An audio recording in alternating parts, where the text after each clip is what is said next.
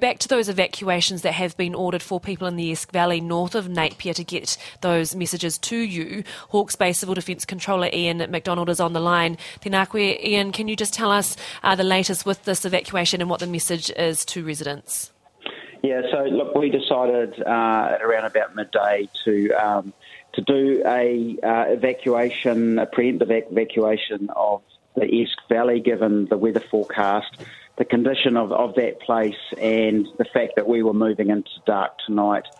So that has started in terms of people self-evacuating.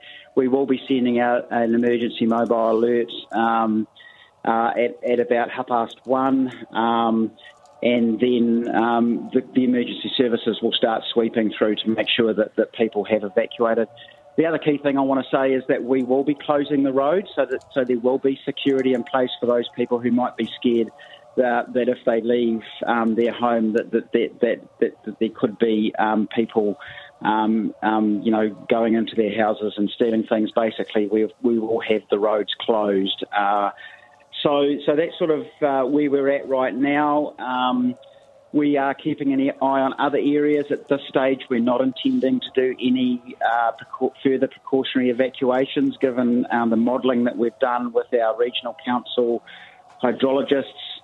But we will be keeping a very close eye overnight on our river systems that have compromised flood protection works from Waipawa all the way through to Awatoto, Puketapu, and those areas. There will actually physically be people on the ground. So that's where we're at the moment. Key thing for people is that they be prepared to move if necessary, if they live in those sorts of areas. Just a number of how many people will be impacted by this evacuation? Well, I can't tell you the exact number because a number of people have actually already had evacuated anyway.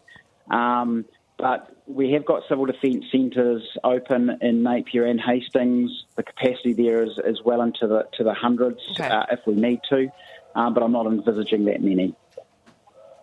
And just quickly, how's Wairoa doing, Ian? Yeah, so there will be impact of this rain on Wairoa, but again, the modelling and the work that's being done by the regional council people on the ground, they're not envisaging that river will burst its banks or get out of its channel or banks. It will be a significant event. There will be ponding, and that will probably be across Hawke's Bay for that matter. We will have further slips, I'm sure, on roads.